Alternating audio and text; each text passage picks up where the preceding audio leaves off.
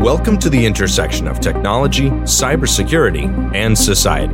Welcome to ITSP Magazine. You're listening to a new episode of Stories from Space podcast, where your host, Matthew Williams, examines the history of human spaceflight, the breakthroughs that revolutionized our understanding of the universe and our place in it, and the brave individuals who work tirelessly to advance the frontiers of our understanding. Knowledge is power, now more than ever.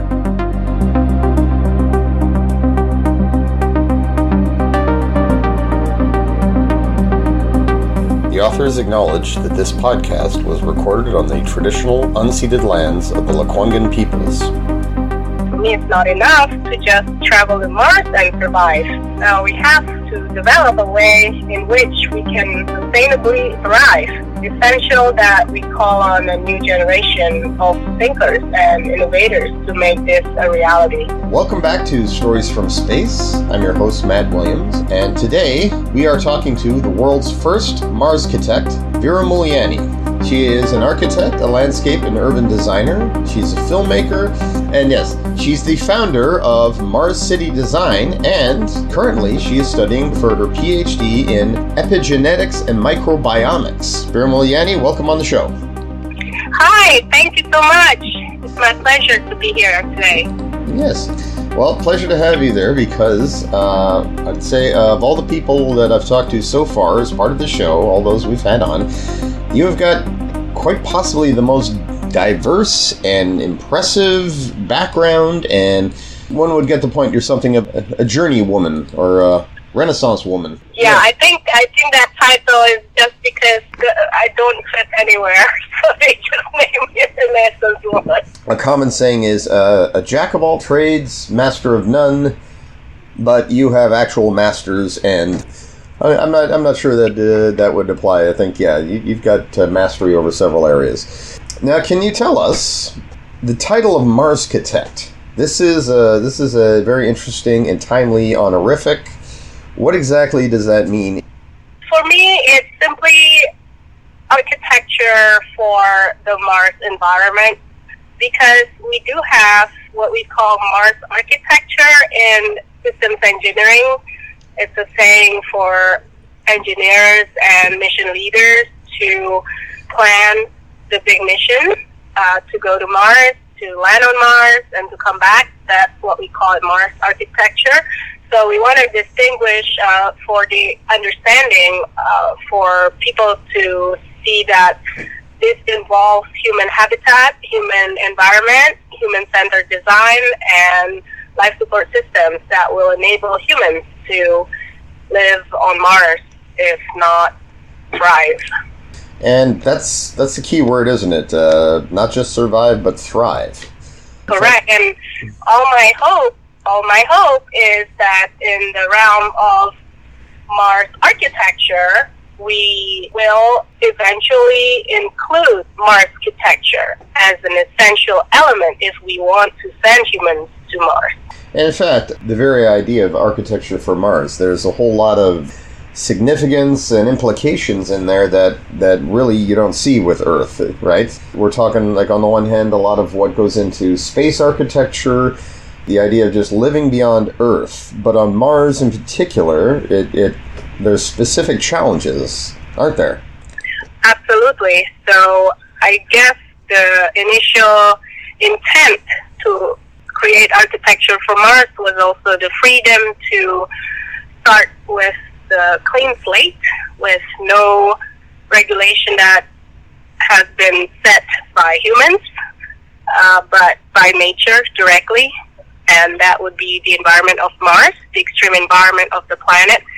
And that is very exciting to me because it involves everything: science, geology, and also the human aspects. And that particularly will definitely need the team of architects, engineers, and designers, doctors, scientists, and everyone to collaborate.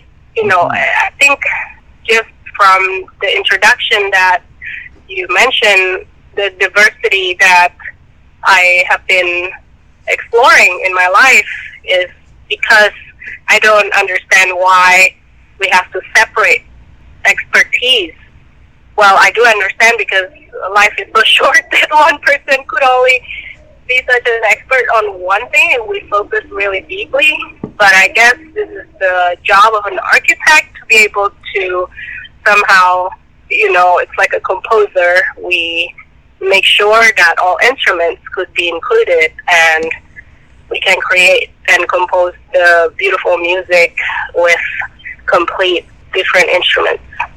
And yeah, in fact, I mean that is actually I would say for anyone who's looked at your studies, your background there, it does become clear how these various things that people might think are unrelated or whatever, it's like they really do go together. There's art, there's design, there's architecture, there's engineering, there is science, space. Yeah, you have to understand all of this, don't you, if you want to live off-world and create a life off-world. Yeah, imagine a world that is only built by engineers. Imagine a world that is only built by hairstylists. A world that is only built by chefs or by architects alone. Yes. Actually, I have a book for children stories about Mr. Blue, who lives in a village where everyone is an architect. So that was one of the inspirations that really taught me, we need absolute creative collaboration with diverse experts to achieve big goals. Yeah, and I certainly, I can certainly see the logic there. In fact, right now, when people hear about living on Mars or habitats on Mars, they tend to think of, well, we need structures that can withstand the radiation and have a self-contained atmosphere inside because the air is so thin.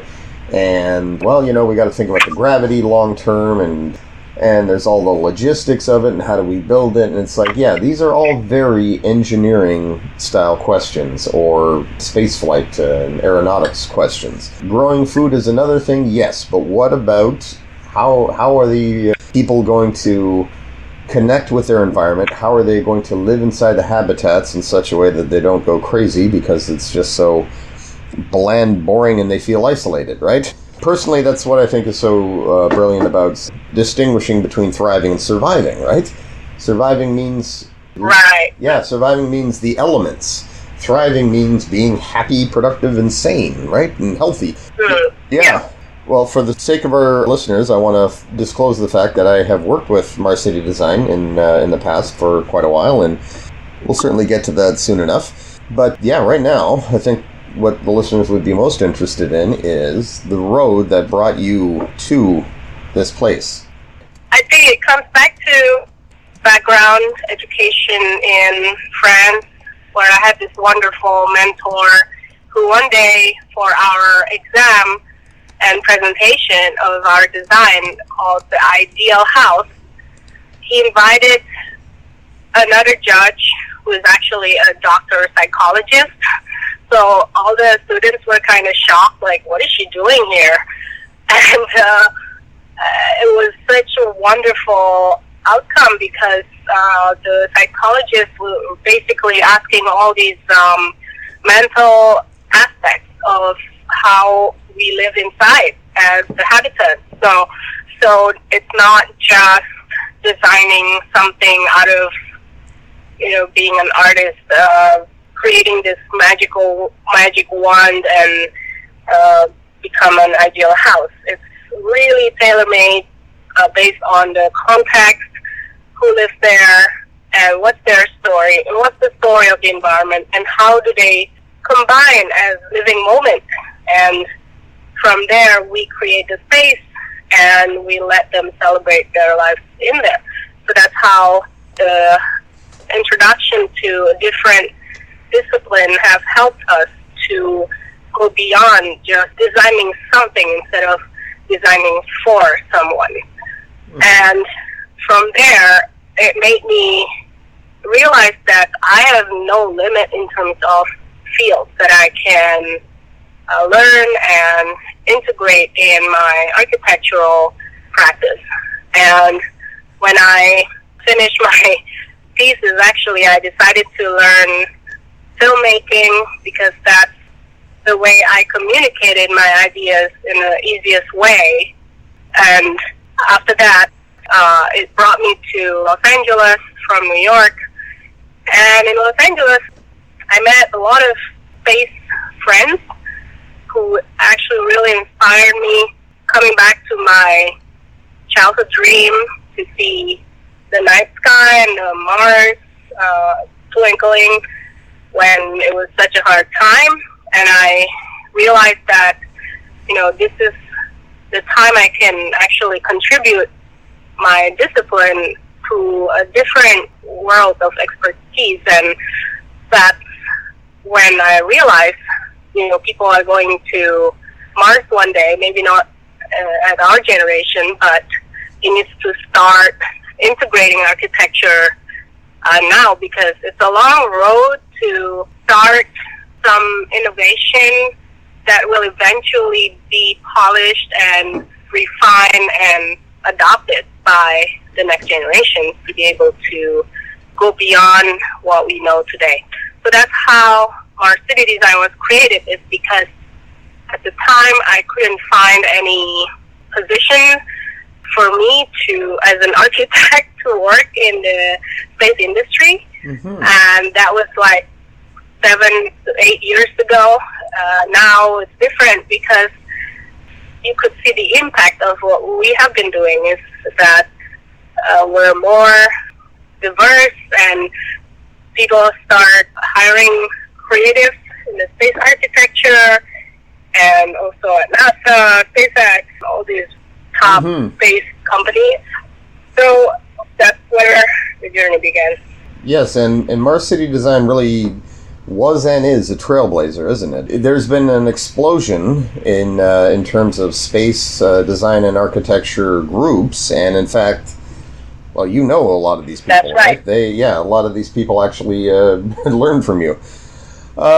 Now, I do want to back things up just a little bit because you mentioned your thesis, and I found out about it, and the name was really quite fun. And yeah, it was F de Rules, basically F-Bomb de Rules was the name of it, was it not? Yeah, that was a conceptual title. I was in a subway the first day when I arrived in New York ever in my life. Mm-hmm. And it was, I think, an R train that went to Queens, and I heard someone saying, just F the rules. And I was like, oh, that's interesting. And I kind of adopted it because I wanted to experiment and, how New York was shaped.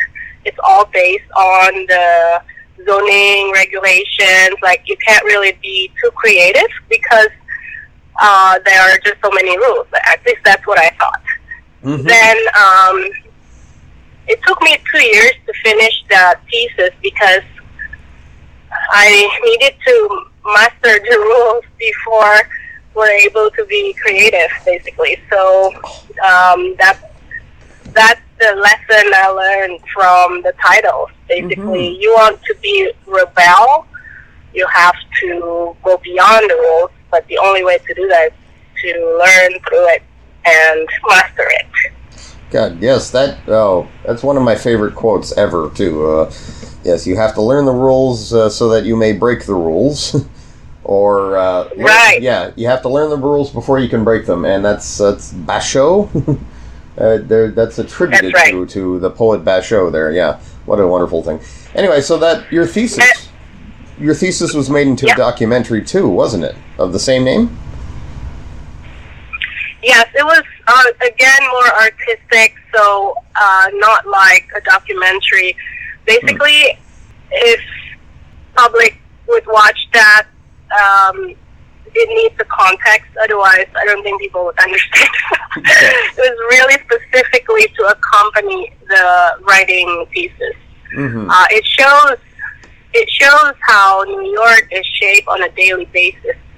I would wake up at the same time in the morning and take one picture every day at the same time, 6:58, Columbus Circle. So basically, I have a meeting with myself every day at 6:58 a.m. to take a picture of this Columbus Circle with a building that is renovating at the time, so we could see the progress and really fast change in New York.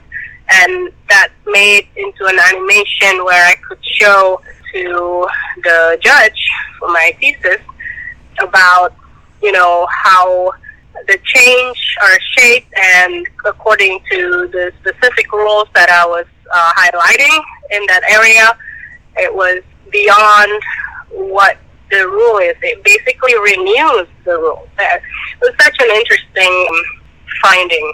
So that was the video documentary about. In fact, there you talked about how to turn damaged areas into sustainable green zones, and it's a term known as recycling cities. That was also featured in there, yeah. Yeah. And so that same kind of sustainable thinking, right? It's very much related to living in hostile environments, or environments that we, are not particularly hospitable to us. Yeah, that's really interesting that you point that out. I never thought this pattern where, it builds toward what we're doing now. Like, I have always been attracted to converting the most forgotten place into something attractive and exciting. And basically, the word may be to revive a place. And that's what we would love to do with Mars. We revive it, but also we want to be part of it. We want to understand it first and think about the human condition today. How can we improve that so that we can improve the land, the planet? Oh, yeah, and the connection. I believe it was Dr. Sian Proctor who said this. It's like sooner or later we realize that working with environments here on Earth, working with environments off-world, how unbelievably interrelated it is, and so solving for space solves for Earth, right? If we can... Right. Yeah, it's like if we can create buildings on Mars in that inhospitable environment, then we can rehabilitate industrial wastelands here on Earth using the same methods. And now, if I could wind the clock back just one more time. Now, you grew up in Jakarta, and that was so your young years, your formative years, as I understand it, that coincided with the ongoing violence and civil war, and Jakarta itself, there was violence going on there on a pretty regular basis. But that it was during that time you found inspiration by looking up at the night sky, and also expressing yourself through artwork. And I'm sorry to put you on the spot here or make you feel uncomfortable, but yeah, what was it about Mars especially that was so inspiring? I think it's hope. Anything that is completely out of the context gives some hope. For me, when we're facing to such harsh reality, there's always a quiet calling that when you focus on the positive, then you could find that. And that's what I was following. It's like a little sign that is appearing during chaos, and that's your, I guess, survival call. And that's what I followed. Yeah. Yeah. And your artwork when you were young, was it inspired by looking to space as well? Not at all, actually. Space for me was really, I think it's because we didn't have that access to education in the beyond the science of humans and the food we eat. We don't really have any technological scientific education because the teachers were not either informed, it's a third world country in the past, like back in the early 90s, so very limited information, and we didn't have social media like today. And you guys grew up with space camp. I had my own space camp, but picnicking with my dog on the rooftop with blankets and few snacks, I guess. That's my space camp. So that regardless is very inspiring because when you look at the infinite, distance, I guess, you can understand that life is not just this very surrounding reality. It's bigger than any of us, and that's how I understood already. This is why I believe that every one of us is made of stars, and because in each of us have that quiet calling, like I said, to reconnect with the planets. And if you don't mind my asking, because, all of this really came together and put you on the road that you've mentioned so far, right? Going to France, being educated at École d'Architecture de Nantes, a very prestigious architectural school.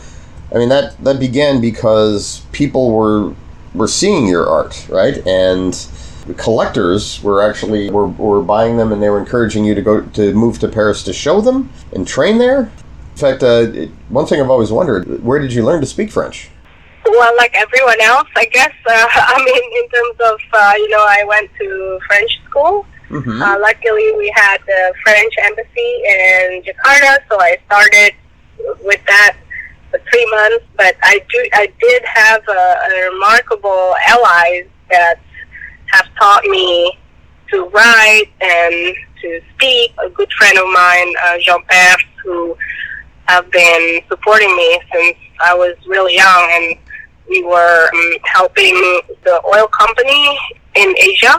I was a translator, and I just realized that, when I learned other languages, I actually could read their books, and there are so many new information that I didn't realize existed. And so I was finding the gateway to freedom and the life I have today just through languages and through the books and discovering new people that are from outside where I lived. It was fascinating, the discovery. So I forever thank my French friends who gave me, the way to connect with my future at the time.